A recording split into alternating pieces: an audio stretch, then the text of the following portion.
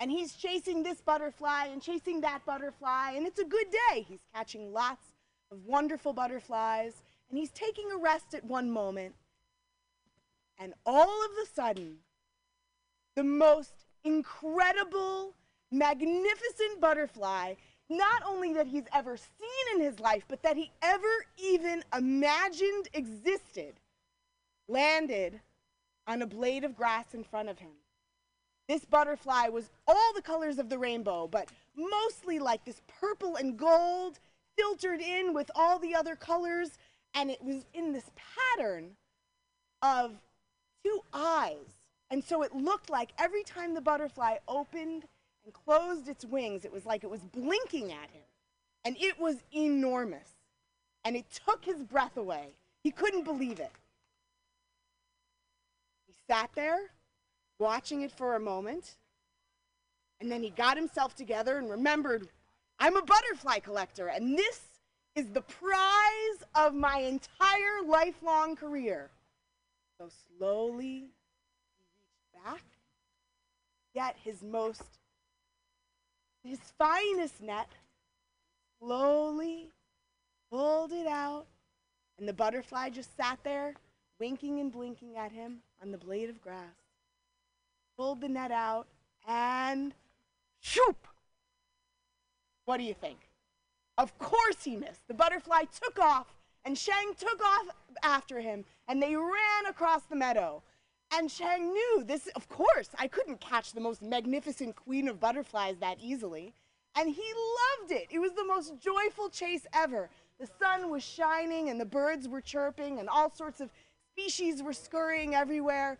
It was a magical day as he went chasing after this queen of butterflies through the meadow. The first joyful, exciting hour turned into a second, a little more exhausting hour, and 4 hours later, Chang was wiped.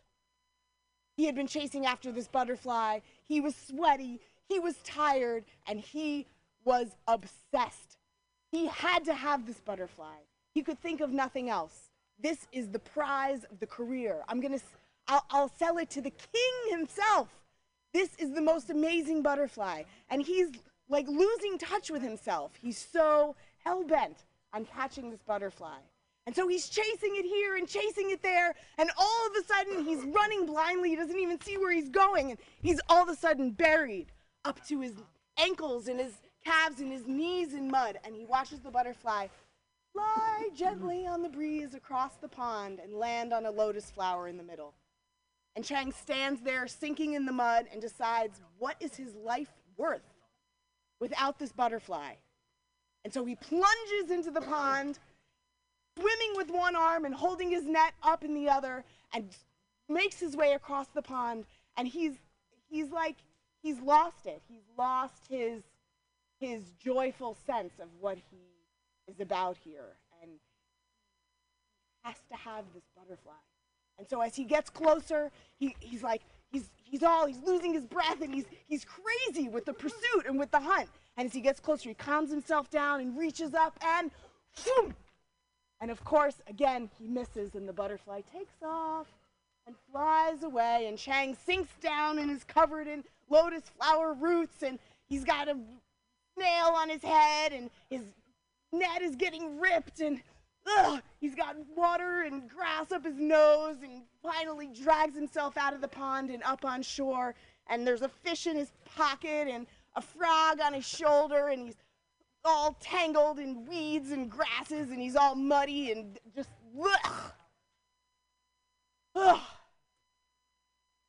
He delivers the fish back to the water and the frog back to the mud.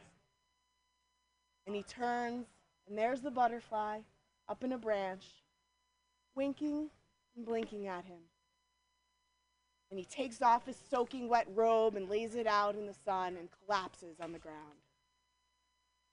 Oh, butterfly, you elude me. Don't you understand? I could have saved you from the fate of being eaten by a bird, or just dying and rotting in the field. I could have preserved you forever. You could have hung on the walls of the emperor's palace.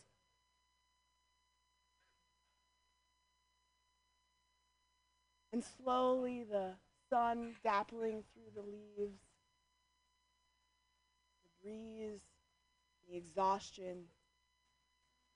Chang's eyes become heavy, watching those gorgeous, enormous wings wink and blink at him. He falls asleep.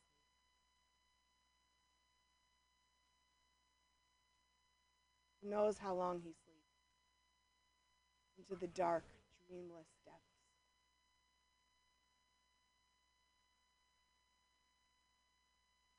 And then he has that feeling of waking.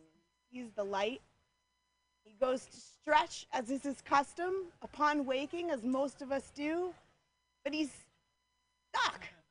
He can't move. He's stuck, and he's trying to open his eyes, but it's dark with like a crack of light, and he's, I'm trapped. Am I asleep?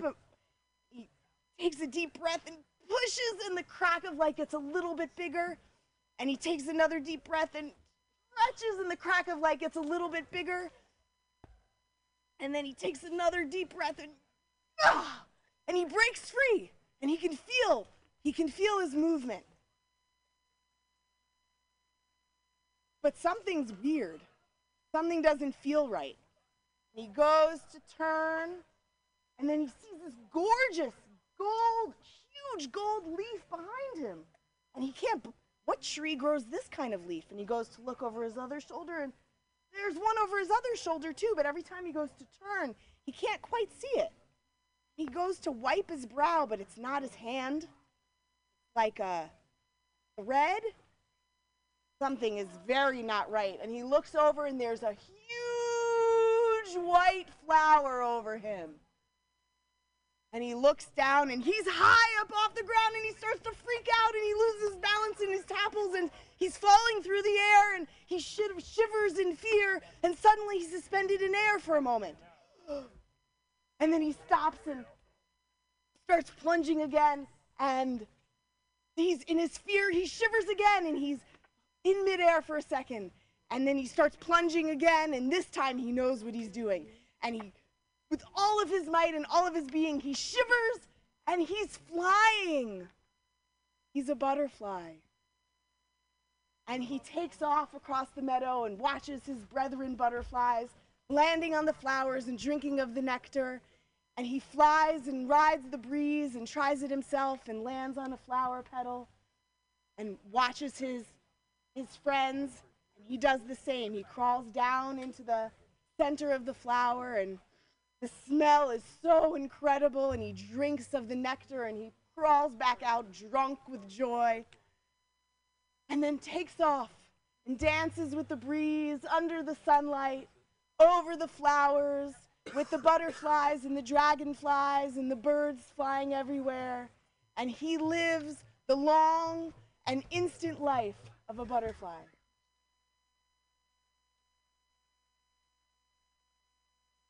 Just let's give a quick we love you for the sister that's being taken out. Yeah. Tina, thank you. Love you, Tina. One more time. 1, 2, 3. We love you.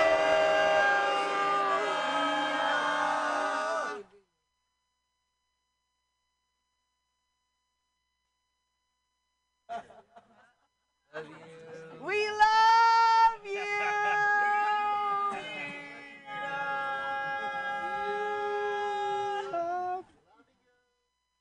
Thanks.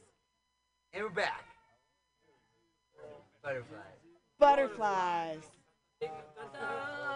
The lifetime, the short and eternal lifetime of a butterfly. I mean, let's all just imagine it for a moment. What it's like to be an incredibly joyful, purely ecstatic butterfly floating on the breeze, dancing with your sister and brother butterflies in the happiest meadow.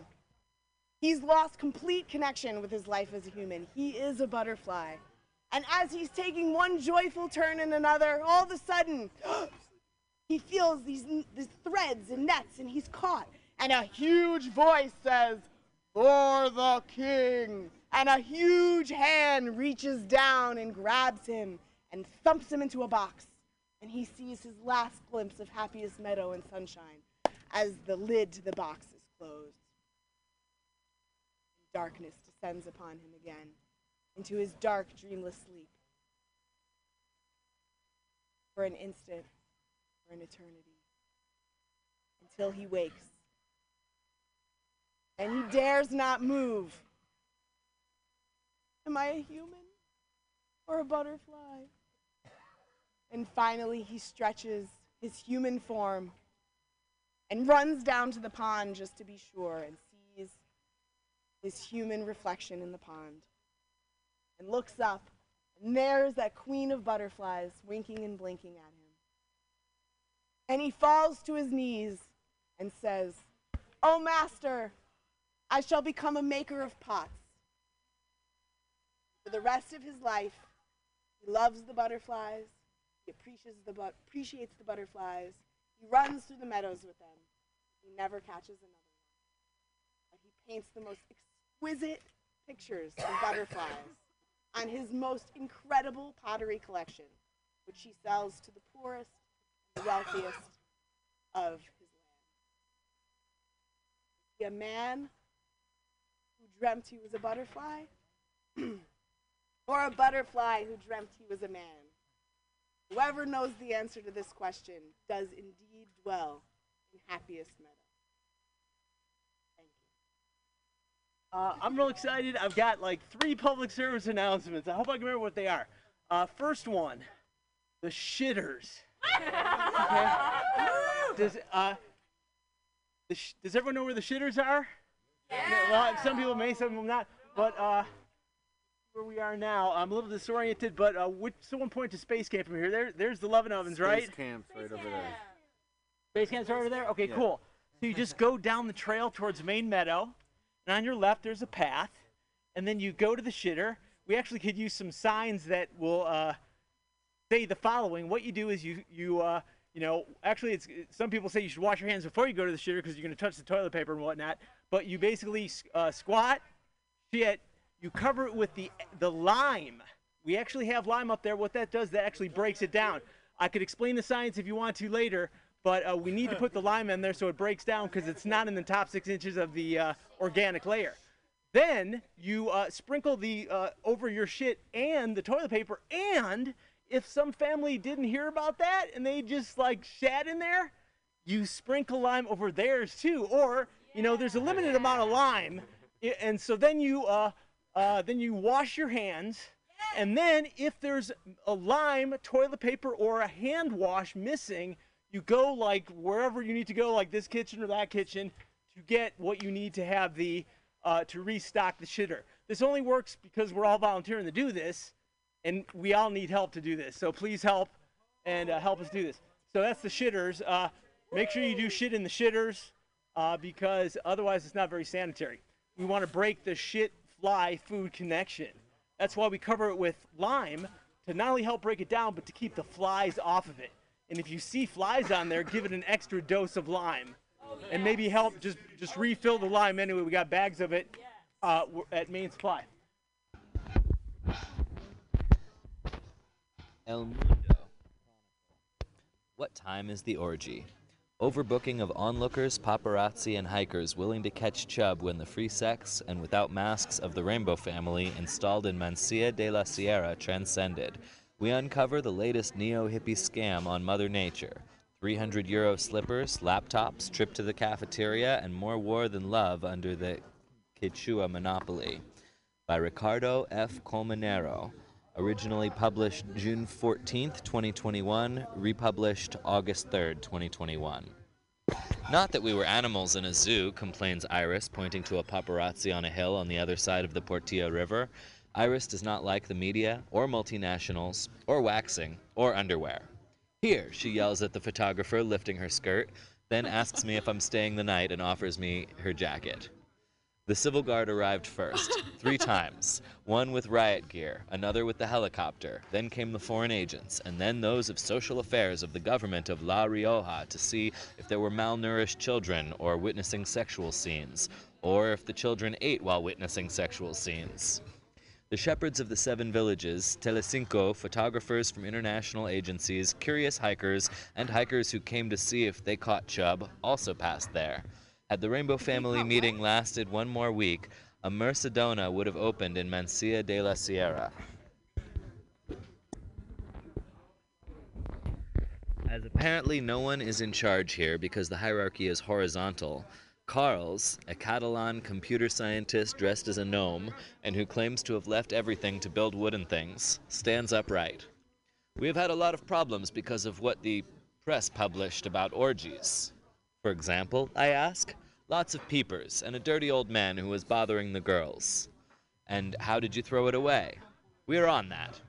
The closest thing to civilization and to mobile coverage is Venta de Goyo, a 22-room hostel served by Juan Car, and a cafeteria next to 2 gas pumps overlooking the river that his cousin serves. And why do you write about the nudists and not about what they want to take away, the doctor, from us? The cousin complains. From there, to get to the Rainbow, you have to drive 4 kilometers by road and then another 6 along a dirt track that surrounds the Mansilla Reservoir. When you start to see cars, mostly vans with license plates from France, Germany, the United Kingdom, or the Czech Republic, you have to continue on foot. A couple hours guided by a riverbed and arrows made with sticks that only confirm how difficult it is for the Rainbow Family and anyone to be left alone in the 21st century. 3 Basques in their 50s are about to join, Mikel, Raquel, and a woman who has changed her name to a Hindu dance. In the opposite direction from the camp, Hota appears. Do you know the rules, he asks. The first is not to eat meat. The girl with the Hindu dance name says that she is wearing some flour for the magic hat, that is, to share. The second and third, no alcohol and drugs, a rule that would make any Woodstock survivor convulse, according to Wikipedia, the origin of the Rainbow Family. The fourth, no technology.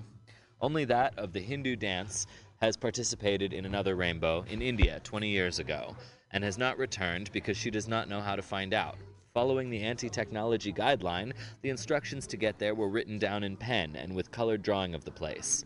It's all word of mouth, says Hota, although later she ends up acknowledging a mailing is also made. Goyo's cousin from Venta had already warned us that every day several of them take a break from the Rainbow and have breakfast in the cafeteria with their laptop and a sandwich of fried eggs with peppers. Mikel is the first to meet Jorge, the cowherd, a limousine breed. There is also another shepherd with sheep and another with horses whom Jorge points to different hills. What time is the orgy? Mikel asks him, getting sick of it. Jorge snorts, I wish they would stay forever. Why? To have someone to talk to. Along the way, the woman with the name of a Hindu dance talks about Miguel Bosé and informs me about the possibility of absorbing energy, spiritually detoxifying, and cleaning the path of chi by carrying stone eggs in her vagina. One knows that it has arrived because naked men begin to appear along the shore. A Cuban and his partner, decorated with a multitude of beads, looks like the welcoming committee. They smile and give long hugs as if they had given us up for dead, and they invite us to continue toward a valley dominated by the sacred fire.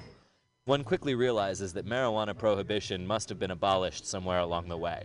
Rather than smoking it, some appear to have been smoked or coated in it. There are couples lying on the grass embracing, guys walking on hands and doing cartwheels. The girl with the Hindu dance name is served coffee in a soup bowl. Apparently everyone has their own for everything that is ingested, but it is impersonal and transferable. What in Ibiza would be a normal and ordinary summer day in Benirras or Aguas Blancas in the middle of La Rioja, it seems like a cannibal tribe or a lost civilization or a break from the recording of Mel Gibson's Apocalypto. After identifying ourselves as journalists, a group surrounds us and accuses us of what others have published. For a second, we appreciate the ban on eating meat. An Italian with light eyes and 300-euro sandals accuses me of being in the service of elites and multinationals. At first glance, the only one that is tolerated is Huechua. It sprinkles all over the camp like colored igloos. As they resolve crises by setting up circles, they invite us to one in which they will decide whether to let us take photos or eat us. I propose. A stick, which is shaped like a micro, decides the turn to speak. I skip it because a strabismus boy, dressed in boots and a sweatshirt under which his genitals protrude, begins to tell me about the raid by the civil guard, which ended with almost 100 denounced for camping and firing, and the arrest of a knife that was in the kitchen and a bottle of Viagra that was in a store. Apparently, a circle had to be made to talk about erectile dysfunction, and the one with Viagra said that he neither used it nor remembered why he had it there. But Iris, for example, doesn't believe it. Then they go to a second, larger circle prior to the meal as if they blessed it, in which they sing, holding hands, several songs in different languages that sound like versions of the chorus of Love, Love by Lolita. They also dance and pray to the Pachamama, and they end with a long mantra, Om, which resounds through the valley. It's hot, and about a quarter of the circle is wearing no clothes, and the rest are hooded robes or sarongs.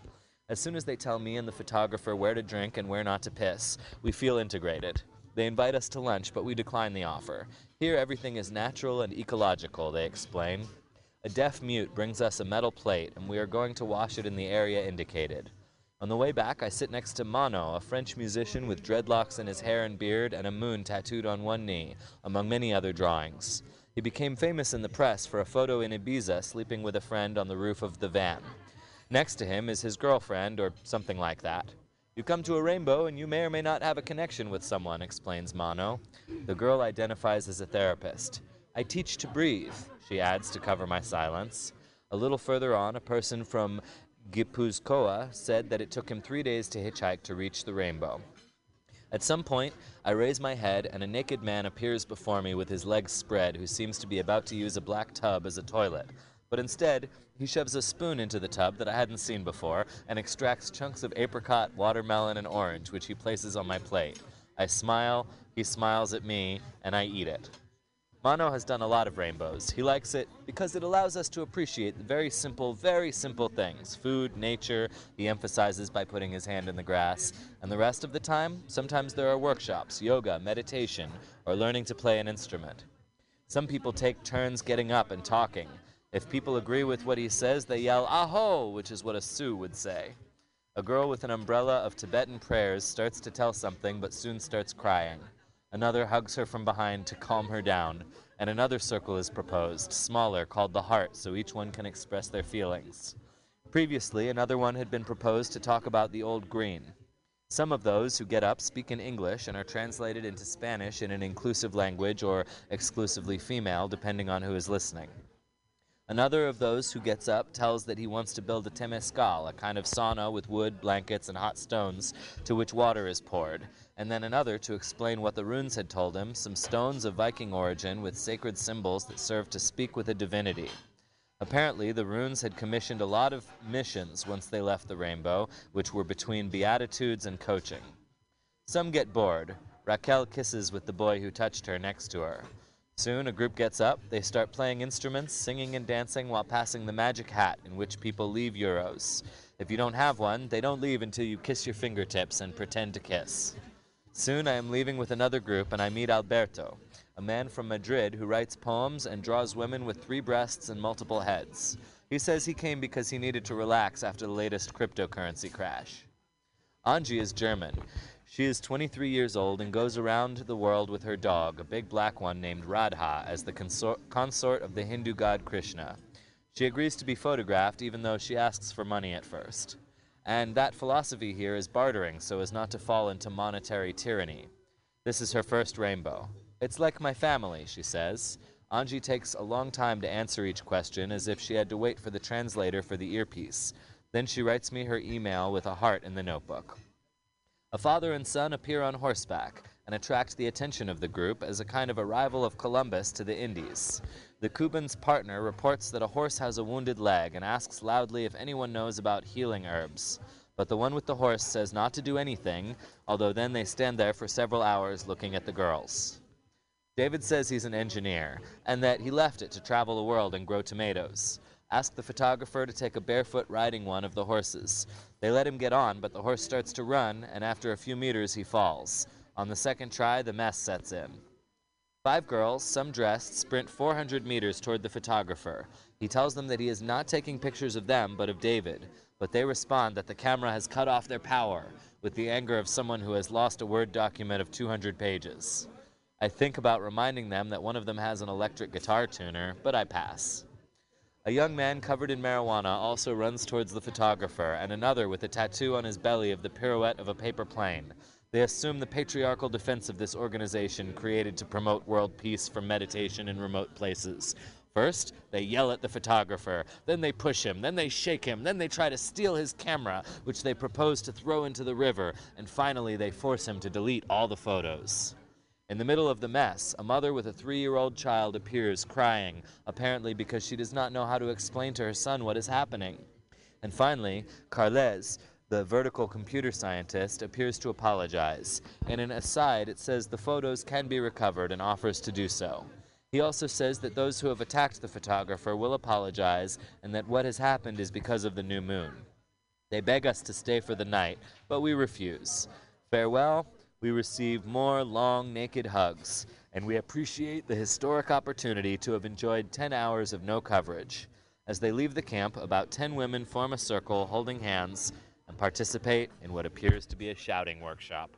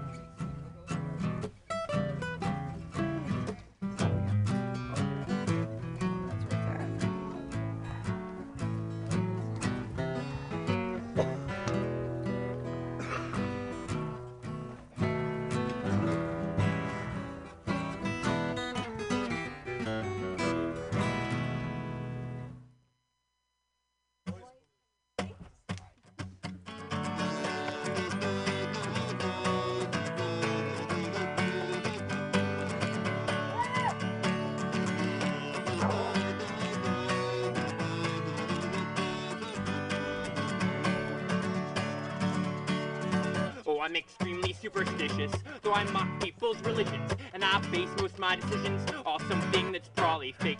And yes, I can admit that I'm a contradictive dingbat. These things that I believe in, they keep me sane for insanity's sake. Well, I tell myself that everything, like all the shit that my life can bring, and all the things that fucking piss me off, they all happen for a reason. Like when I got put on the books, got caught for the things I took, or the terrible feeling I get each year at the turning of the seasons. I know that my outlook on being, well, it's just as strange as claiming seeing Jesus Christ transforming water into Chardonnay.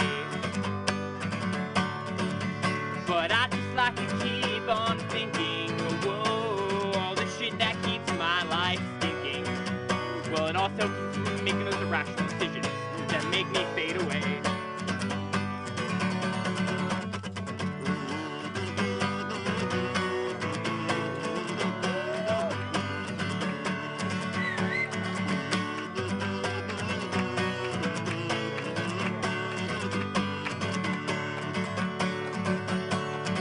So far it's working, I'm alive.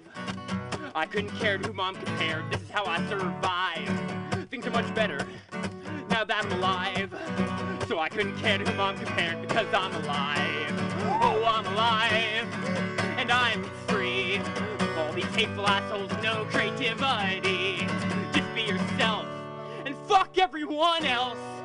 Except the ones who love you for being yourself, and they couldn't care less about anything else. They love you good and they always will. There's nothing that you could ever spill to them that would make them love you any less. Even if you stink, got no job and you're penniless. Because if you've got friends like that, well, you're fucking blessed. So hold on to them tight. Yeah, hold on to them tight. Yeah, hold on to them tight and do your best. So this gathering, you know, however things get scheduled or whatever reality is, ends on the 4th of July. And on the 4th of July, you know, what we do is we, you know, as soon as morning light, we don't talk. We're just quiet. We listen. And until we all gather in the meadow in a big circle.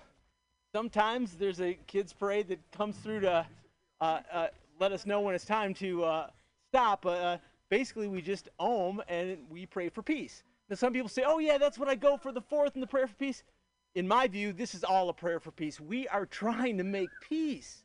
Everything we do, when you help your family, like who needs some help getting out of here, which is why I got to get back to the point, which is it ends on the 4th, even though these usually kind of end on the 7th.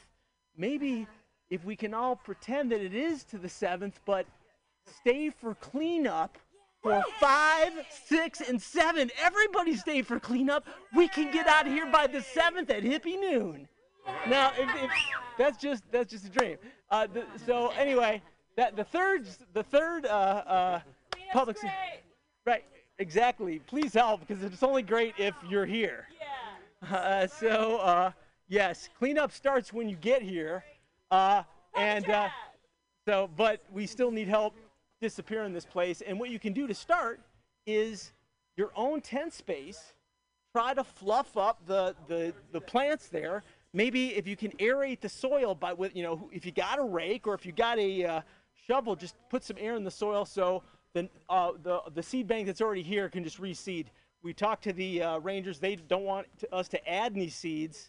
They just want to use the bank that's here, cover it with duff.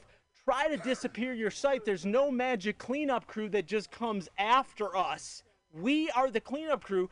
Look at your campsite before you leave and say, oh, is that how I want that to be forever? Because that's how it's going to be, unless you put it on some other family. Sorry, I'm getting a little emotional here. But it's hard being on cleanup crew. It's hard. Then let's all do it together. 5, 6, 7, the whole family doing cleanup. That's my dream.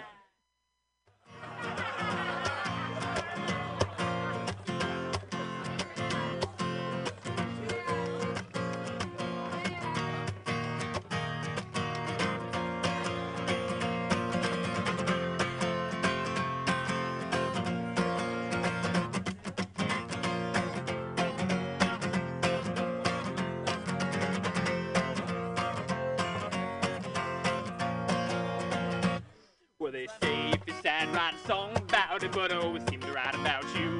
Yeah, I'm thing that maybe you're not worthy of these heartfelt verses and these catchy tunes. Yeah, every time I get my hopes up that you finally see that light at the end of the tunnel. Yeah, you seem to disappear out of sight. Like a pack of coyotes running from a gunshot. The man who jumped the prison wall never got caught. All the wasted dollars dropped in them slots. Yeah, you disappear out of sight. Like a pack of coyotes running from a gunshot. The man who jumped the prison wall never got caught. All the wasted dollars dropped in them slots. Yeah, you disappear out of sight. You're the ghost I see when the lights come out when I'm laying in bed. You're the monster crawling through my veins and into my head. You're the disappearing bull all over them flies downtown. Like Billie Jean again, promise that I'll stick around. Oh, when you come around when you come around.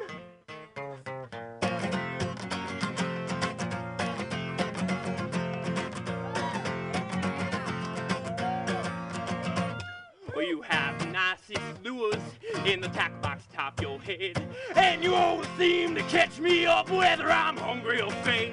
Like a wolf atop the mountain howling down, I woo sends a shiver down my spine every time, but you know where to be found.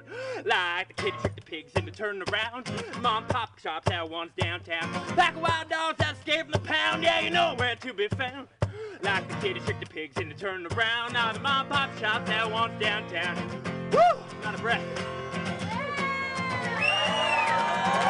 You're the ghost I see when the lights come out when I'm laying in bed. You're the monster crawling through my veins and into my head. You're the disappearing bull all over them flies downtown. Like Billie Jean again, promise that I'll stick around. Oh yeah, oh yeah. Oh, you just a picture in my brain.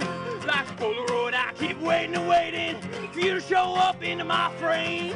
Why must you linger on like a phantom limb? Well, I've gone little loony out here in the boonies, but all I keep seeing, yeah, all I keep seeing is the devil's grin.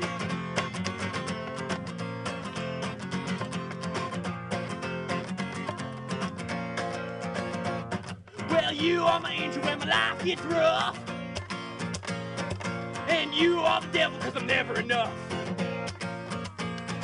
And you are the goddess who forgives my sins, and you are the drugs inside that needle inside my vein, pumping through my brain. You're my heroine. You're my heroine.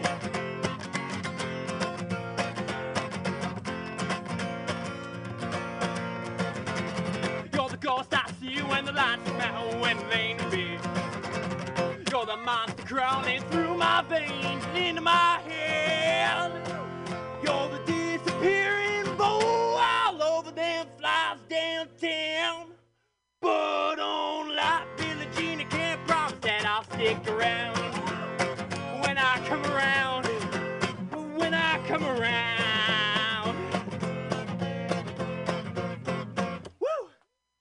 Obscene ice cream gathers nicely like a hot glue icy on my pisces, unintangible delicious that cannot be tasted. Face it, for another sense that will not waste it. And it makes sense to embrace it, cause there's no time for disgust when it's a quarter past lust. Half a mile from bust. And so deep in the delta, you're practically in the Nile. So fast on the fuse, might as well be in denial. But you know it. Like a stoner, you grow it. Like a stone, you throw it. And almost stoned, I blow it. Not the first thing blown, grown, or stoned today. We've been naked and achy since dusk. Moaning and groaning since dawn. And we'd be in a musky lawn if we could do it in public. We'd probably get published. Hell, we'd even do it in rubbish. Cause we're dirty, flirty, and nerdy. Like a birdie or a dove. Speaking of, I gotta go. So peace and love. Alright guys, freestyle poetry. I take words from the audience and I try to weave them into something. So I need 4 words from 4 people. 3. Rainbow. Give me one. Love. Rainbow. 3. Trip and 3. Rattlesnake. No, that's too many words. Green. Love Rainbow Trip 3 rattlesnake. Yes.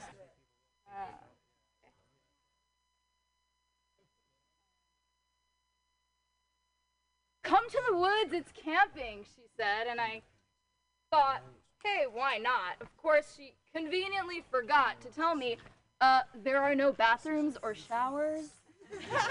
If I knew that I'd be walking around for days and hours, bathed in my own sweat, I'd tell her, forget about it, not happening, because I'm a city girl, sort of. And then when I was on the WhatsApp chat and I read that there are rattlesnakes, I turned to her with anger in my eyes and said, oh, give me a break. Why can't you just be honest with me for like once? I'm not even wearing the proper shoes. She said, dude, it's all right. We'll go to Walmart and find something for you to wear. Next thing I know, I'm standing downhill, bare toes in the mud, thinking, God, I hope I make it out alive. A day later, I find myself in a kitchen watching as my OCD self is trying not to organize the spices on the shelf, trying not to cringe as I watch a piece of wood stuck in a pot used as a ladle. Honestly, if I were an infant in the cradle, I would be screaming in agony. But hey, it's Rainbow, and with all the love you see and all the humanity and all the unity, sometimes you need to try to take a step back. Not to control the chaos, not to think twice, definitely not to think about ticks or lice.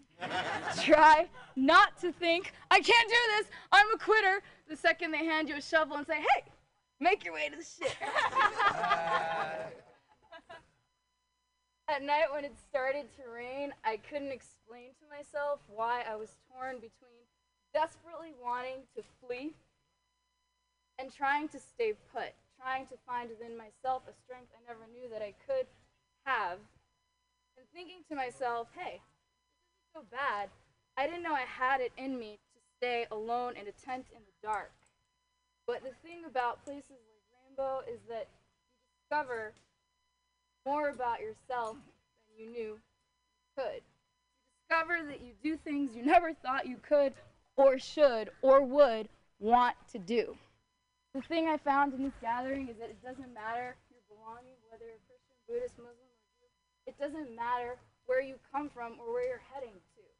All that matters is that you want to give and to love, whether you're coming from up, down, side, left, right, up, above.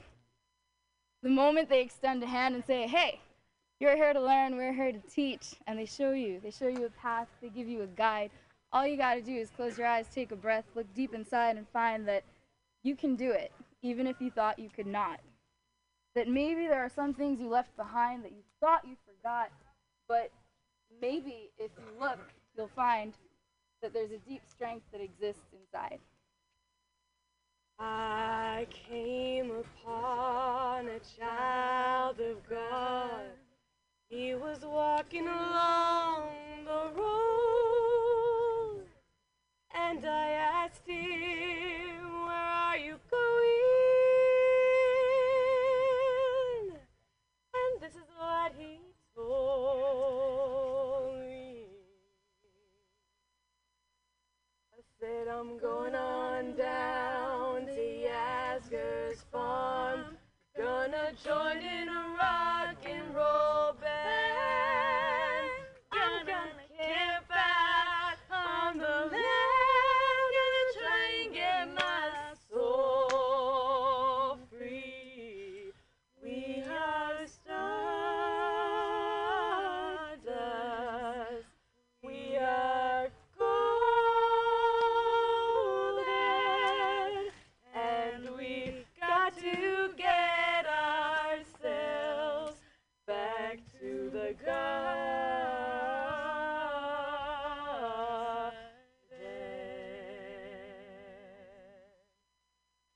Well, can I walk beside you? I have come here to lose the smog, and I fear to be a cog in something turning. Maybe it is just the time of year, or maybe it's the time of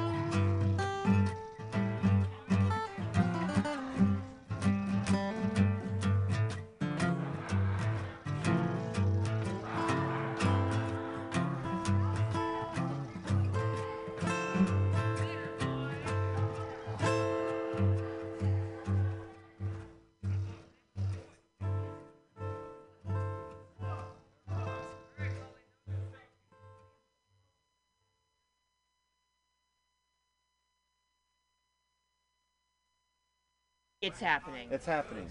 Oh, good evening. First of all, you guys, thank you so much for letting me practice. Oh my God, it's been like a year, so don't expect much, but this is a golden opportunity for me, and I'm so grateful. Also, I used up all my short jokes the other night, so let's just get into it. My name's Gladys. I did move to New England for the winter time. I know that's kind of unusual. I know a lot of people up here don't appreciate it. I hear them all the time. They fantasize about moving to Florida or Arizona or California, and they don't even know. I mean, I can tell what they're thinking. They're like, oh, I'm going to wear flip-flops all the time. I can lick a metal pole all year round. I'm going to wear a straw hat like in the Jason Mraz videos.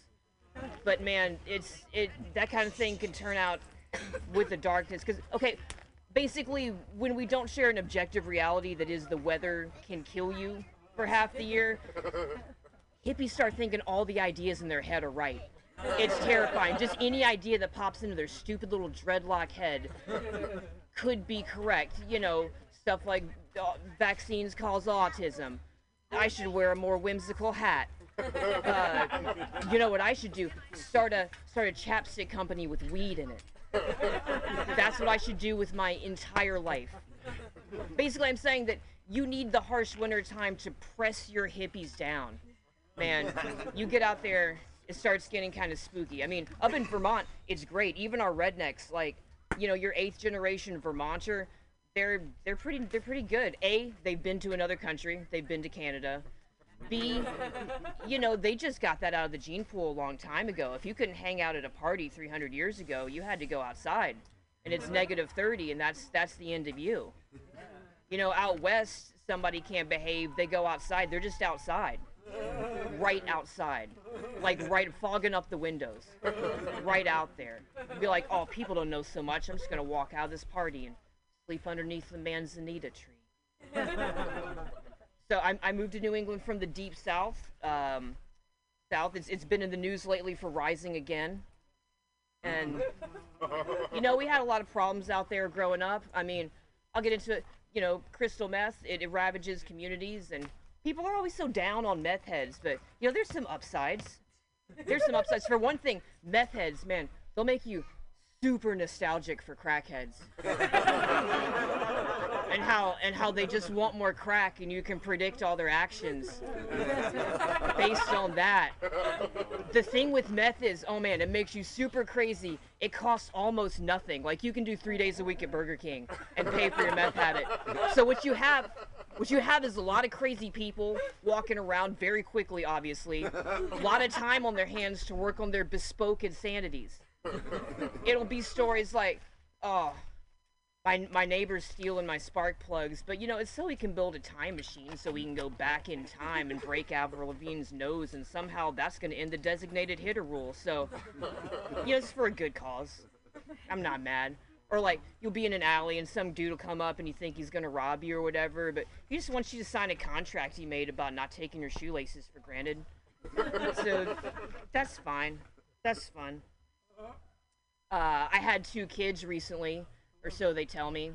I know that shit's been hard, because I didn't even have that thing in high school where they give you like a fake baby that you can take care of. Did that happen at anybody's high school? Yeah. In real life? What kind of baby was it?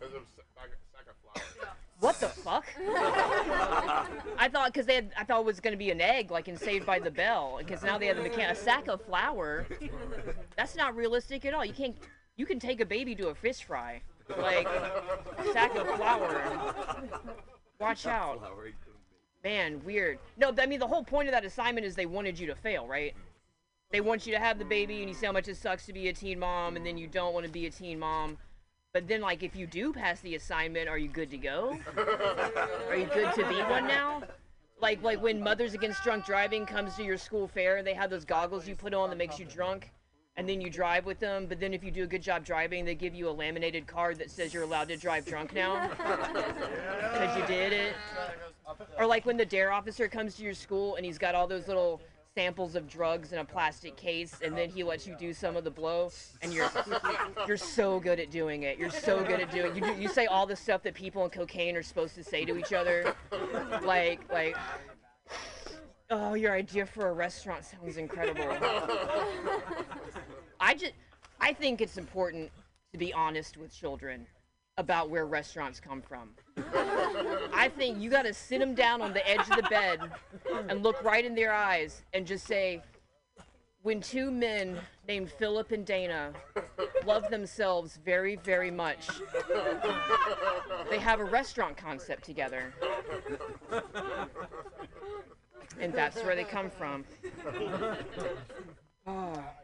People these days, a lot of people these days, they want comedians to be like more than comedians. They want them to be like, you know, preachers or motivational speakers.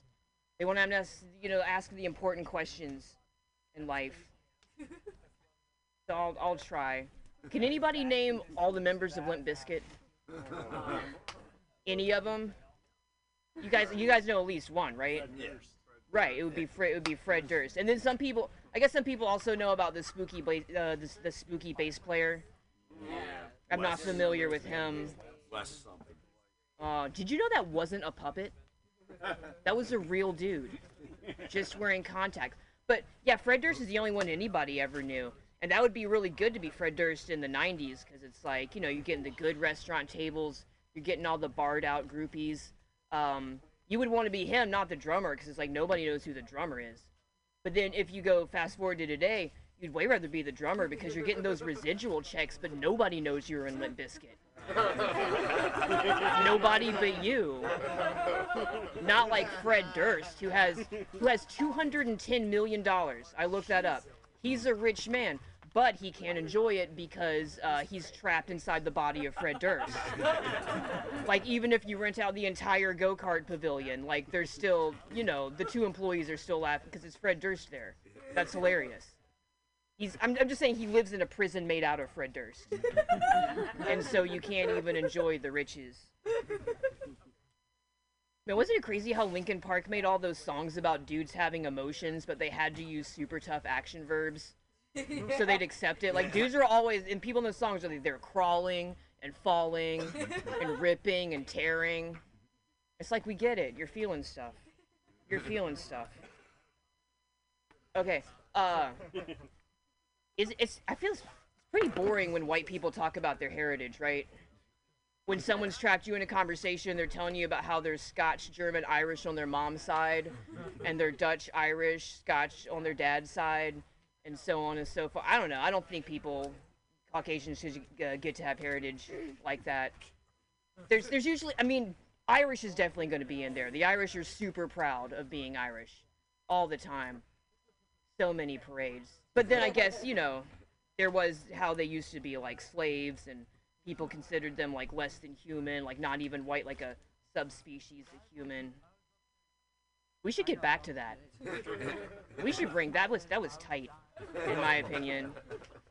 Ugh, knock him down a bit. Oh. Oh, I know you were slaves. Man, so people here listen to NPR. I bet you've heard stuff about like the call of the abyss. Anybody ever heard of that phrase before?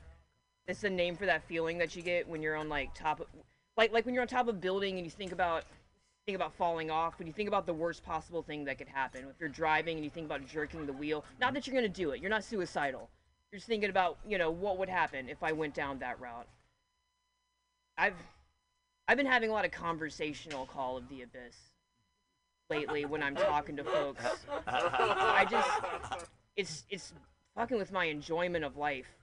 Okay, the real example, like the real life example of this was, I was hanging out with my friends the other day, and there was a story on the news about some Scientologists in Turkey that were handing out pamphlets, and they were charged with this old school crime over there called like inciting fear on the street. And since it was a story about Scientology, of course they have a picture of Tom Cruise up there, just like a random red carpet picture of Tom Cruise doing that toothy Tom Cruise grin he does, where he's like that one.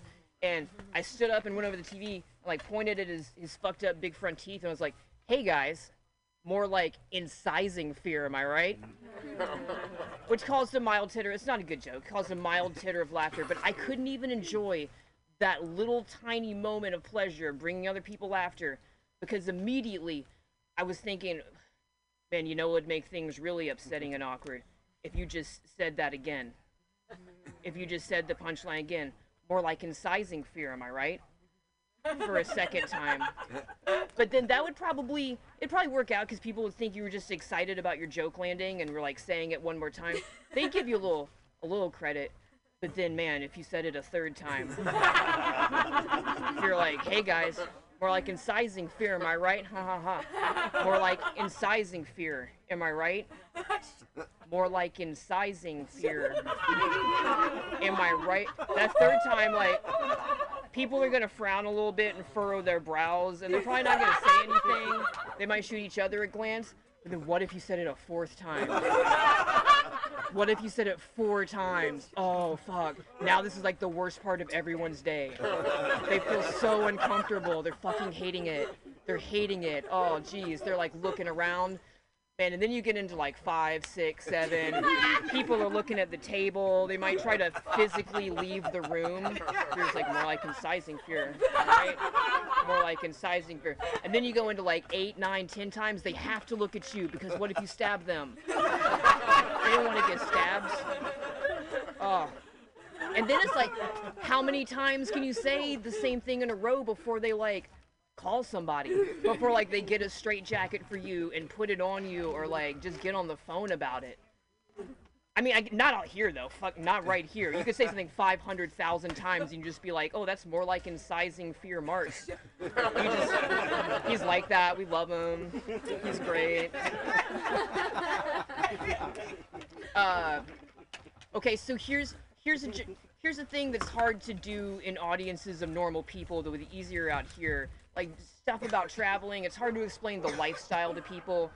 It's hard to explain a lifestyle where it's like, I would spend a lot of time doing stuff in front of signs that were telling me exactly not to do that. Like, the sign says no soliciting, but I'm hardcore soliciting all day. Getting that cash. Or a sign that says, you know, dogs must be leashed. And my dog's never on a leash. I would never. Come on, forget about it. And then, you know, eventually a security guard will come up to you and they'll like jerk their thumb back at the sign, you know, tell you got to get out of here. Sometimes they would point to the sign and be like, hey, can't you read? And when I had that opportunity, I would always say, no. And that would usually, they'd just give me a weird look, but then sometimes, oh my God, sometimes they would be like, why? And then you got a real sandbox to play in. That's so good.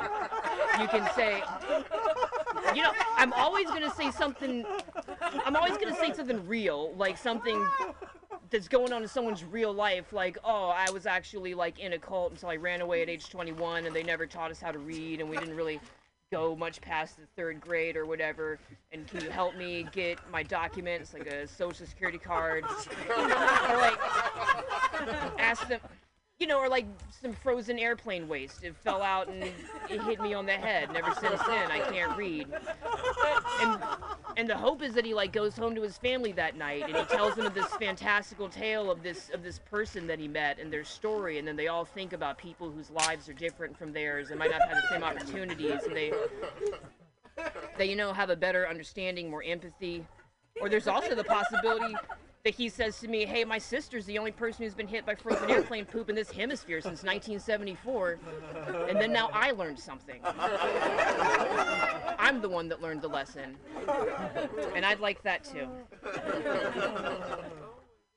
Man, being out there sometimes, you know, you're out there for years and stuff. Sometimes the compass gets a little spun.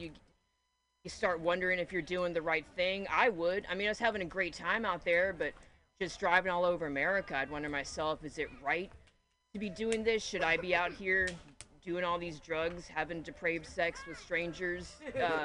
Is it the best use of my talents and time, limited though they may be?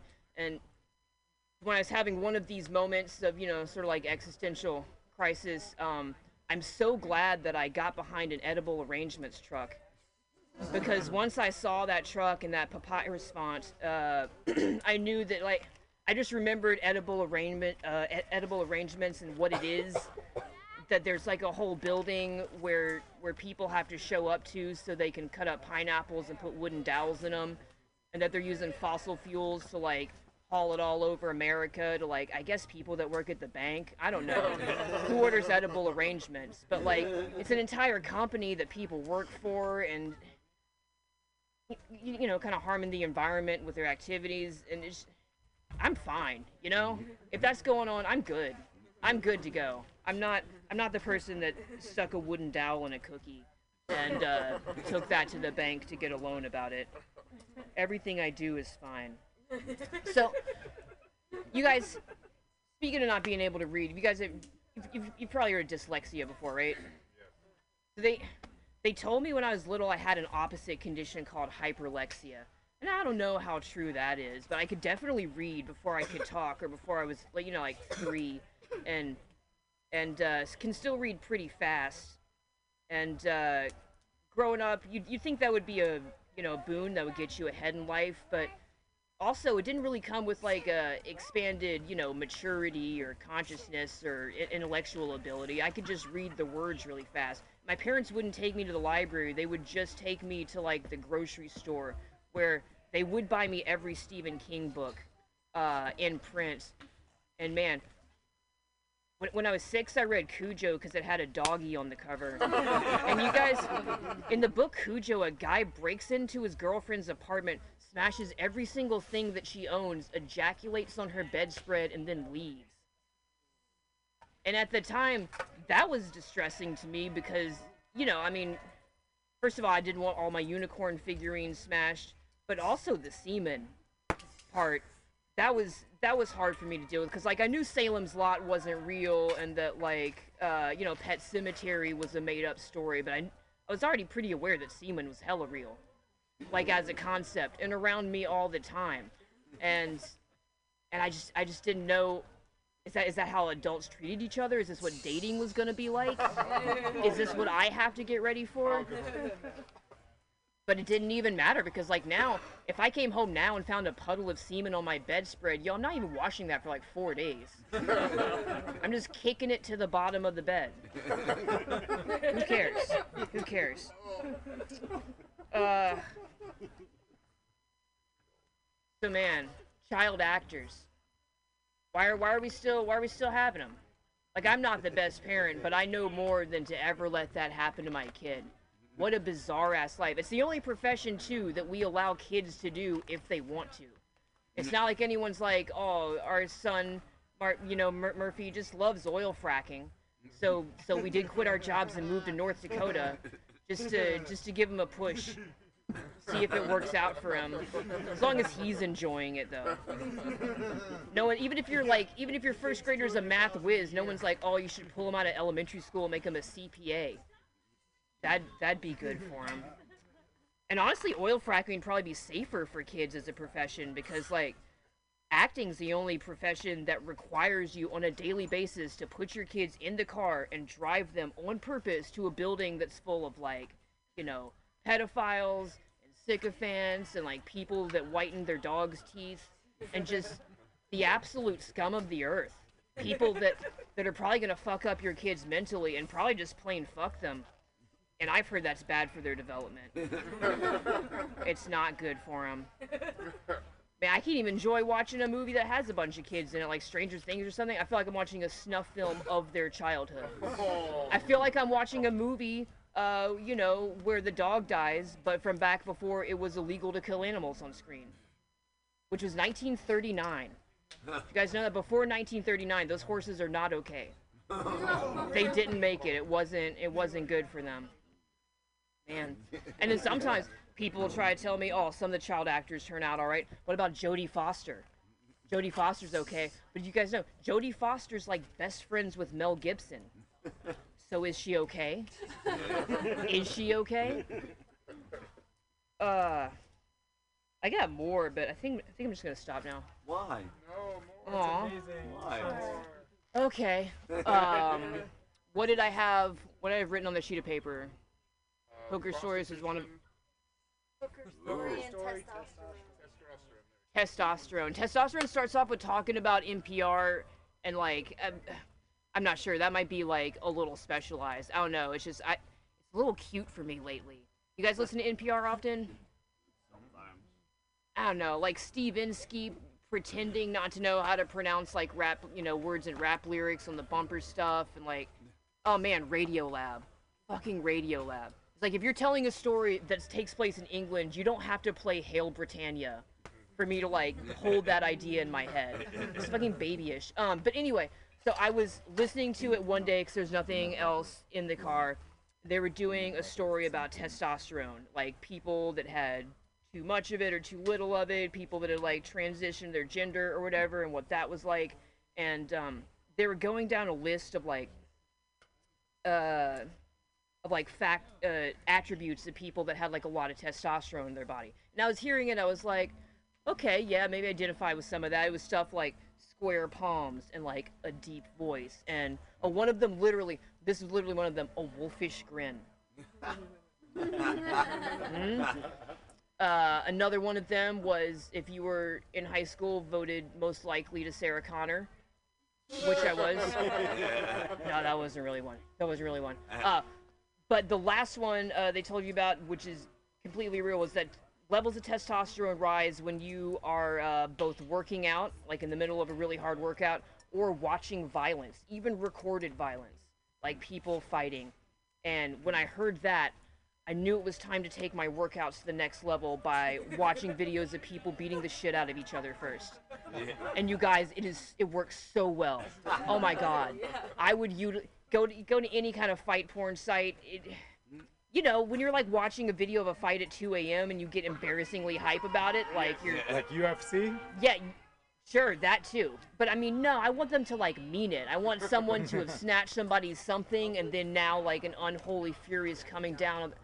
I watched them all. High school fight videos. Like I didn't get into the Appalachian preschool MMA backyard scene, but that exists. That exists and it's out there. And I'm so grateful. But then it got me in trouble because back when I was living my car, I would work out sometimes by sneaking into the fitness room of like a Ramada Inn or something. You would just like fish a Starbucks cup out of the garbage, have sweatpants on and a messy bun, and then now, bust out a workout real quick before I go fly a sign. And I'm in the Ramada one time waiting for somebody with a card to come swipe it through so he can get into the little tiny room with the foggy mirrors and the like one Nordic track. And I'm watching the fights on my cell phone with headphones, and then eventually this like elderly dude in basketball shorts comes to use the gym, which is great for me. He stands up, he swipes the card, and as he goes in, I duck in behind him really quick. And as I do, the door slams shut and catches my headphones and pulls them out of the phone. And then now all of a sudden we're like in this tiny room together, and there's just the sounds of like, get him, Jeremy, get him, Jeremy. Fuck him up, fuck him up. And he was like looking at me kind of confused. I was just like, this is what music sounds like now? This is what the kids listen to? Okay. I don't want to talk about the Myers-Briggs Personality Index. I don't want to talk about pedophiles.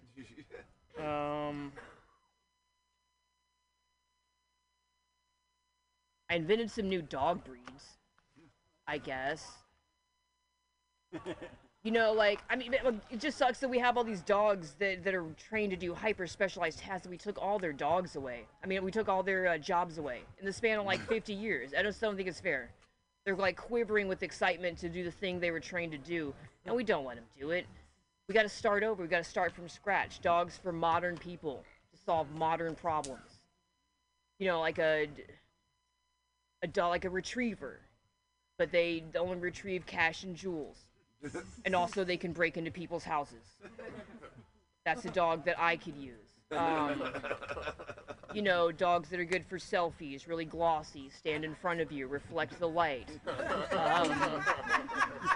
Dogs that like secrete antibiotics from their eyes, but every day they change a little bit to keep up with today's fast-paced MRSA outbreaks. Like a dog that, if people call themselves their dog's mom, maybe you hit 40 and the dog's face will change to look like your face. So then you don't feel so bad about not completing the biological imperative. I don't know. Sometimes when I'm in public with my dog, she'll be asleep and she'll be twitching like dogs do when they dream and, making little noises and shit. And people are always like, oh, she must be chasing rabbits. Or, stuff that dogs do during the day. But sometimes the dog tries to hump me, so it's like, you gotta figure some of those dreams. Some of those dreams, you're not stopping them. Like, you're into it.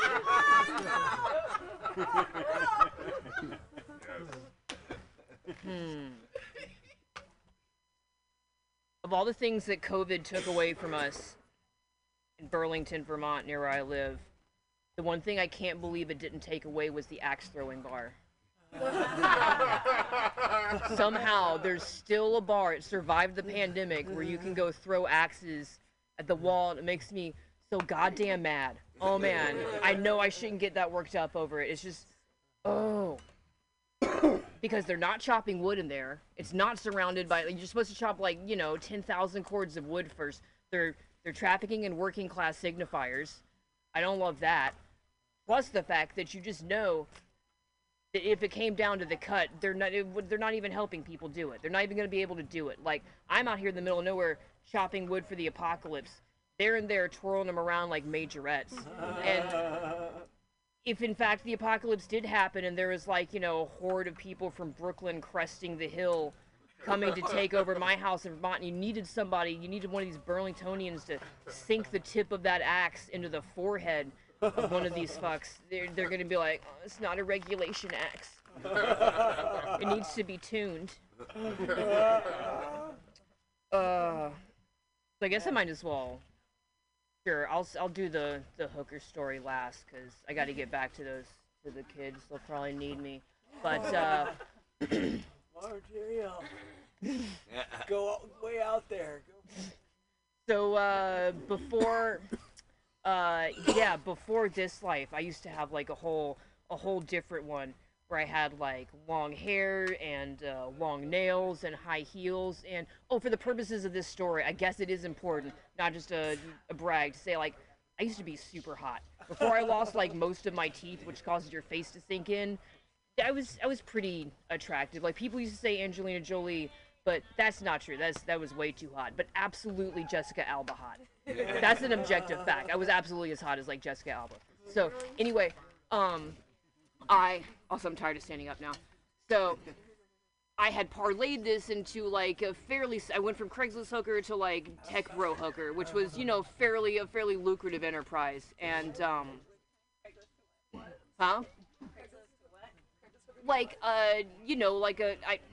I would say mostly tech bros is who I was working for. And so for the setting, this story is, I was in the car with one of these dudes one day, and he was going off about my mom's declawed cat. I mean, I've been seeing the dude a little bit, and he just hated that my mom's cat had been declawed. I know we're not supposed to like it. I don't have that much of a problem with it. I mean, it was still could climb trees. The cat seemed happy enough. Otherwise, it was going to go to an animal shelter in Memphis, Tennessee, which would have been death. So it's declawing or death, whichever one you think is better. But he was all up in arms about it. He's like, oh man, don't you know it's just cutting your knuckle off, your finger off at the first knuckle. That's their fingers in there. And I was like, well, honestly, I think cats would be able to make that decision. I think if you offered a cat free room, board, medical care, and food for the rest of their natural life, they'd probably lose the first knuckle voluntarily. I know I would. If somebody was offering me free room, food, medical care for the rest of my life, you can have the first, little bone pieces. And he said, do you want to put your money where your mouth is? And I said, what? And he said that there was places on the internet, not the World Wide Web, but the internet, where he could put an ad like that, and maybe somebody would take me up on it and, decide to provide those things in exchange for, safely, in a medical setting, cutting the tips of my finger off.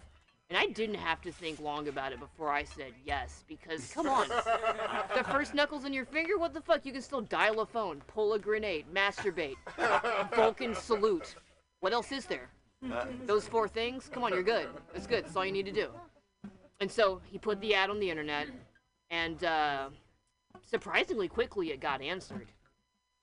If you had to guess a part of the world from which someone who would take me up on that offer would originate, what do you think? New Jersey. China? No, not nobody there Tell could me afford. the answer so I don't sound ignorant about Jewish cultures. What you would now call the UAE. They definitely grow some weird ones. United Arab Emirates. Yeah, in that part of the world. Did they want your knuckles? Yeah, they actually wanted a whole lifestyle thing. Like that was getting worked out. You know, am I going to like live at the house? Do I wear a collar? It was finally decided it was going to be just like, you know, I had my own separate domicile. Wanted to declaw you like a cat. Yeah, no, that's creep. Yeah, I don't declaw cats. that's not. Apparently, a lot of people don't. I mean, my mom did. I don't judge other people. Anywho, it's a conversation too. Right, because I'm sitting down. Fuck. That's why they make them stand up. Now I get it, or else you're just talking. Oh, gosh, tradition. Don't fuck with it. Well, United Arab Emirates have a lot of money, you know. Yes, yeah. Some free stuff going on. But luckily, before that happened, some other shit went down, and I basically ended up hitting the road because I was being, you know, pretty heavily surveilled by these dudes. But it was kind of a shame because I had already practiced, you know, doing a bunch of stuff that was going to be needed in my new cat lifestyle, like jumping up on the mantle and knocking a bunch of shit off. Shitting in a box of sand, much to the dismay of other people at the playground. Okay, I'm gonna sit down now.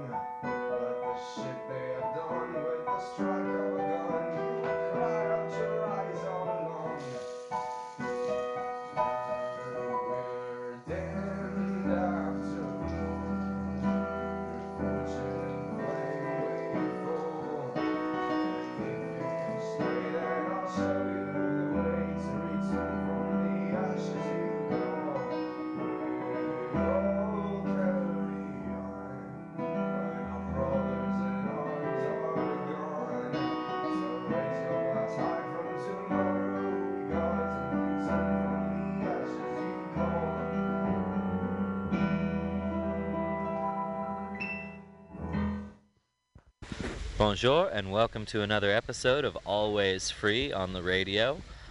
This is Finch and I'm coming to you from the city of Quillon in southern France in the Pyrenees Mountains.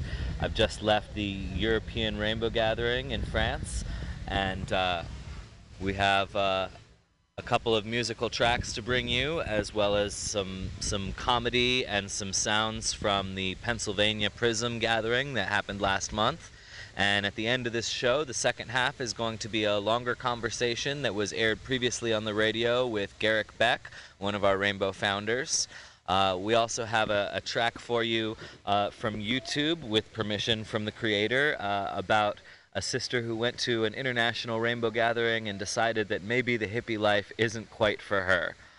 What you just heard is some piano music from Loop, who is a brother that we met on the way out of the gathering, hitchhiking into town.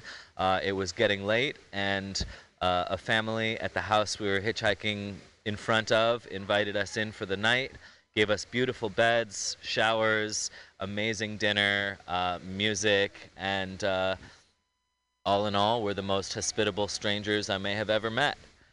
So Always Free is a radio production usually coming out of San Francisco, California. You can listen to it by tuning in to MutinyRadio.fm on any Tuesday from 4 to 6 p.m. Pacific time. That's San Francisco time. And you can also listen to episodes after they've aired by subscribing to the archived podcast, which can be found wherever you get your podcasts by searching for the word Always Free, spelled ALLWAYSFREE, and that's all one word. If you search for that podcast, then you'll be able to update and get our 2-hour-long episode every week, as well as listen to the 60-some-odd episodes that we've produced over the last year and a half.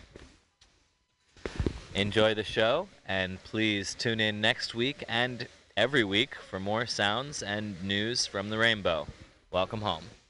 Give it a taste and give it a joy of someone. The day that bring you meaning, and I feel the stillness of the sun, and I feel fine. Sometimes when the nights are closing early, I remember you and I saw a smile. Even though tonight you don't want to know me, I get on by. And I go the extra mile. These are the times of love and meaning. Nights go hard, it's to the way and found the light. These are the days of endless dreaming. Troubles of life are floating away like a bird in flight. These are the days. These are the days. Oh, these are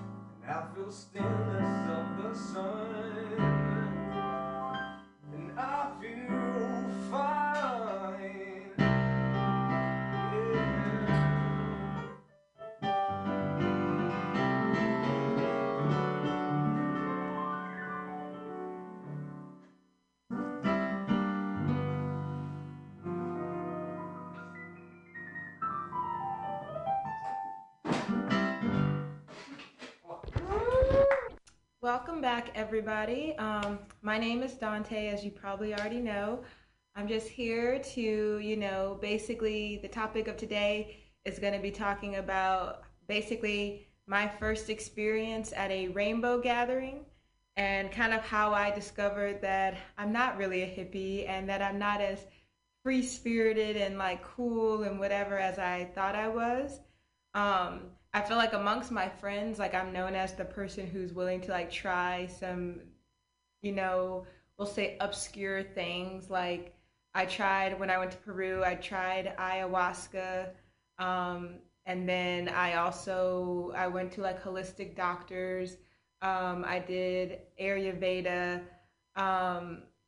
Basically, I like if there's something that someone says, oh yeah, this is gonna bring you enlightenment, or you're gonna like learn something, or it'll be like a really interesting or cool experience or whatever. I feel like I'm usually pretty open to like try it. So I had got invited to this rainbow gathering by first I met this Brazilian girl randomly through somebody else, and we went to go eat beans because that's what you do in Macedonia, apparently, especially on a Friday.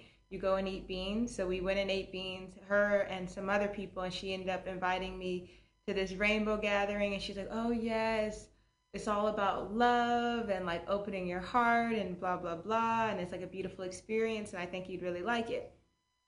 And so I was like, oh, yeah, that sounds like really cool, like whatever. I didn't know really how much I would be into it, because she was also talking about how like a lot of people get naked, and then it was also in the mountains, and I'm like, I know it's probably going to be cold.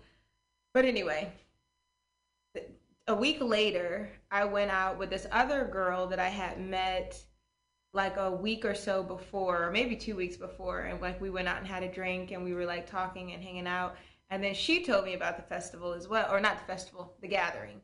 And so I was like, okay, two people have told me about this and invited me to it, so maybe this is a sign. Because I also am a person who like, maybe I'm meant to do this. Like maybe, like, I don't know. I kind of believe in signs. So after that, I was like, okay, I really want to go, but I am a tourist here. I don't have a car. I don't speak the language. I really don't know my way around. I don't even know how to drive a manual car. Like in the US, most of the cars are automatic. So that's really all that I know how to drive. I was like, I really don't know how I'm going to get to this place that's this many hours away, and how this all, and then yeah, so that's another thing. Then I found 3 other people who were going, but they were people who like work here, so they're like, oh, I don't know when I'll be able to have time off from work. And so long story short, I went to Belgrade again for a week, which I had filmed a video there. Yes, I did. And so you guys know I was in Belgrade. And so while I was there, one of the people that I had asked about it called me and was like, or messaged me and was like, hey, I'm going to go this Friday. And so I wasn't planning on coming back to Macedonia until Saturday, or I was going to take the bus on Saturday, probably get here on Sunday, because I actually had a tattoo appointment on Friday, which this is my new tattoo. You can kind of see it. Maybe I'll see if I can add the picture in there. But anyway, long story short, everything kind of worked out, even though it wasn't seeming like it was going to work out. Like the guy that I was going to go with, or the guy that I was going with, he ended up having like a work thing, so then he couldn't actually leave on Friday like he planned. The lady who was doing my tattoo had a cancellation, so she ended up being able to move my appointment up. And then even though the bus times weren't accurate, because like they're kind of weird with COVID, the times aren't always up to date. But I was able to get like a bus and be able to get here by like basically Saturday morning at 4 in the morning, or 4:30 in the morning, which was perfect, because then the guy that I was going with, he wasn't going to be leaving until like 10 or 10:30, so I could take like a power nap. But basically, long story short, or not even short, because this is just the beginning. It was very, very like rushed. And I also had a friend. Oh, this is another thing that kind of like worked out that was kind of like amazing is I didn't have like a tent. I didn't have a sleeping bag. I didn't have like any of those things. And also while I was in Belgrade, one of my other friends who I didn't even know was going told me that he was going, but he's going by bike. and that asked if I could take his tent and his sleeping bag and everything up there so that way he didn't have to carry all that with him on his bike. And so that was perfect because I didn't have a bike, or I mean, I didn't have a sleeping bag, I didn't have a tent, I didn't have any of these things. So long story short, I was like, oh wow, like everything is coming into alignment. This is like meant to be. It's going to be this amazing, beautiful experience. Like, I don't know. I thought I was going to have like this soul life-changing experience. So we like go, like my friend comes and picks me up on Saturday morning, and we set off on this adventure. And it's like a really nice, we like talking, because also, this is also very random. I feel like everything in life with me is random, because like I had met the guy that I ended up going up there with, I had met him one time like 2 weeks ago or so, and hadn't really had that much communication with him in between, except to tell him, hey, like, let me know if you go to this festival because I want to like drive with you. So like basically on the drive up there, we were like getting to know each other and like talking a little bit more. And we got lost because the instructions on how to get to the place aren't really clear. Like, it's kind of like a word of mouth thing, I think. I think that there is a website. I don't know. From what I understand, it's a word of mouth thing and whatever. And so the directions are like very not clear, and they don't really have signage because it's not really like a public event. It's kind of like a private, secret, I don't know, event. I don't know how to describe it. And so we get there, and everybody is basically like, it's cold, and everybody is like barefoot. Like nobody's wearing shoes. Like there's like maybe 2 people out of, I would say 5% of the people are wearing shoes. Everybody else, the other 95 are not wearing shoes. And I don't know, like I just feel like everybody was very friendly. Everybody was really, really warm and very nice. I just feel like it seems to me that, and I hope that I'm going to explain or express this in the right way, because I don't want it to come off the wrong way. I just feel like there's still like in society, like this is the kind of like okay, we're anti-society, anti them putting their rules. But then I feel like you go into this other society, and then there's all these rules of what you're not supposed to do and what's not allowed. Like, for instance, at one point I was hungry. Like there's like a food circle twice a day, or at least at this one that I went to, we had a food circle like twice a day. So if you were hungry any other time, like I was eating some bread, and then the girl was like, oh, you're really not supposed to eat like as an individual in public. Like you're not supposed to just be eating by yourself, like amongst other people, you know, by yourself. Like that's not acceptable. And I know that when we went there, like it's mostly like, it's, well, not mostly, it is vegan. So that was another thing. I have a candy addiction. I'm not gonna lie, I am addicted to candy. So I bought some Haribo gummy bears. And so I was eating not even gummy bears, they were like these Haribo strawberry things. And so I was eating my little strawberry candies. And then one of the guys like made a comment about that, like, oh, you know, that has animal products in it, and I just don't eat anything that has a face and blah, blah, blah. And so I don't know, like it was just, I had also bought like one of these cans of like, it was like soda water. And then like my friend told me, oh no, you're not supposed to eat that in the circle or drink that in the circle because that's consumerism and blah, blah, blah. But I'm like, I can have a bottle of water from the city that I bought or whatever, but I can't have like soda water. I don't know. Like, I don't know. Like, I guess I just don't like I thought it was going to be like this free love, whatever. Yes. Okay. You don't litter, don't, you know, have trash everywhere. Like those things make sense, but I don't like those like kind of things where we're supposed to be so free and like whatever, but then we're going to judge you because you are eating in public or because you like gummies or like, I don't know. Like, I just didn't like it. And then like, everyone's like, oh, well, with your shoes, if you take, like someone told me, well, for me, like when I take off my shoes, my body acclimates to nature, and like that regulates my body temperature. And I felt like I was kind of being judged a little bit for like keeping my shoes on the whole time, and then I guess you're not supposed to come in with your shoes into the circle. And then basically every time before you eat, you have to sing, you hold hands and you sing songs, and that's all fine and dandy. But then like I feel like sometimes some people like keep on going with the songs, and sometimes you're hungry and you just want to eat your food, and you don't want to like just hold hands and sing. You want to like sit down and eat and just enjoy it. And then I also feel like I already like it's really crazy because the thing is I went to Burning Man, and I know Burning Man, like I know a lot of people like, oh, Burning Man isn't what it used to be, whatever. But I bring it up to say that I was there for, I forgot if it was 7 or 8 days. And even though I wasn't showering, I feel like I'm not pronouncing that right. But even though I wasn't showering, I didn't feel dirty. Like, I don't know, I felt dirty, but it was like a different kind of dirt. And I don't know if it's maybe because like we were in the mountains, we were with the trees, there was bugs everywhere.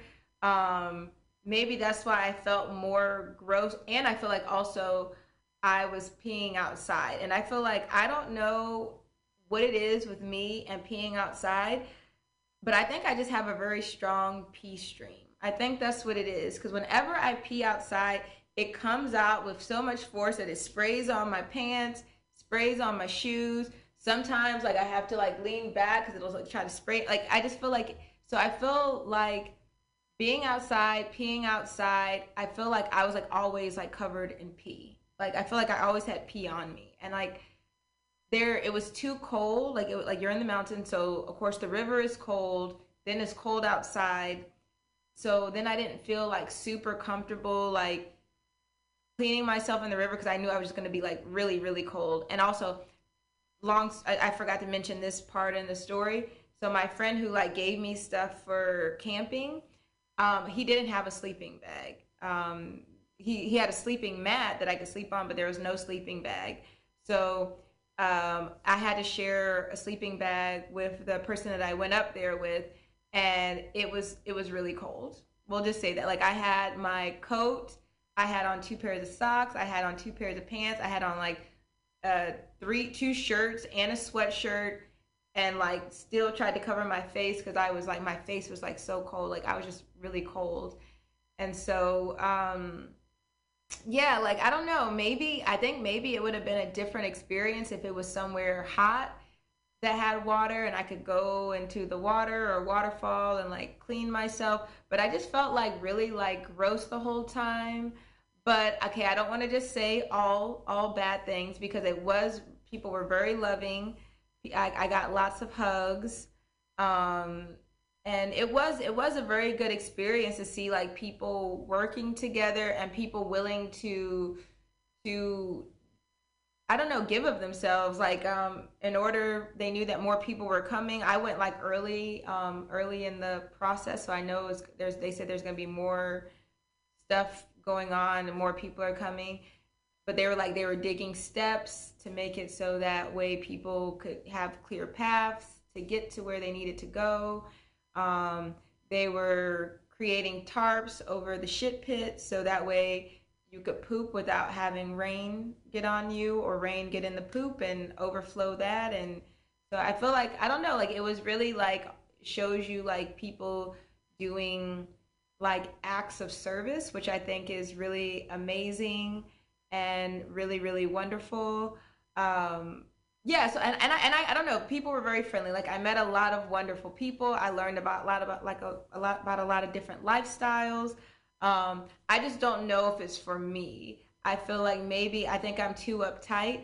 I don't mind. I don't know, cause it's the whole thing lasts for like a month almost. And so I can't imagine being there for a whole month. Like I was there for 3 days, like 2 nights, 3 days. And for me, that was the perfect amount of time because by the time I came back, I smelled awful. I felt dirty. Like, I don't know. It's really, and the thing is, I'm not like this, like super clean, like, ooh, like, I don't know, I'm not that prissy kind of girl, but I guess, I don't know. I don't know why. I don't know why that I was. Like I said, I went to Burning Man. I was there for 7, 8 days. I maybe showered one of the days or 2 of the days I was there, but it just felt different. And maybe you would think it would be worse because it's hot, but maybe because the dust or alkaline, I know it's called like alkaline powder or whatever, from the alkaline bed of the lake. I don't know what it's called, but I don't know if maybe that's the reason why it felt a little bit, I felt cleaner there. Oh, and then, okay, so then this is another thing. So we hiked back down from the mountain. We're about to get in the car to come back. He's going to drop me off at my house. And it's about a 2-hour drive. And basically, there was this guy down there, and he saw me, and he was like, oh, I love your energy, I love your spirit and your soul.